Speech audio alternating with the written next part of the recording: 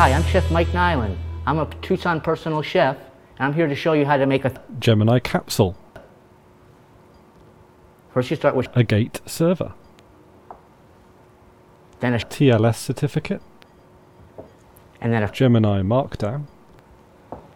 you mix them all together in the Digital ocean droplet.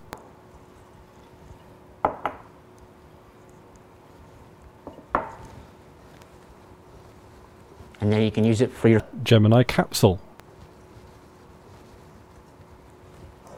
that's how you make a Gemini capsule.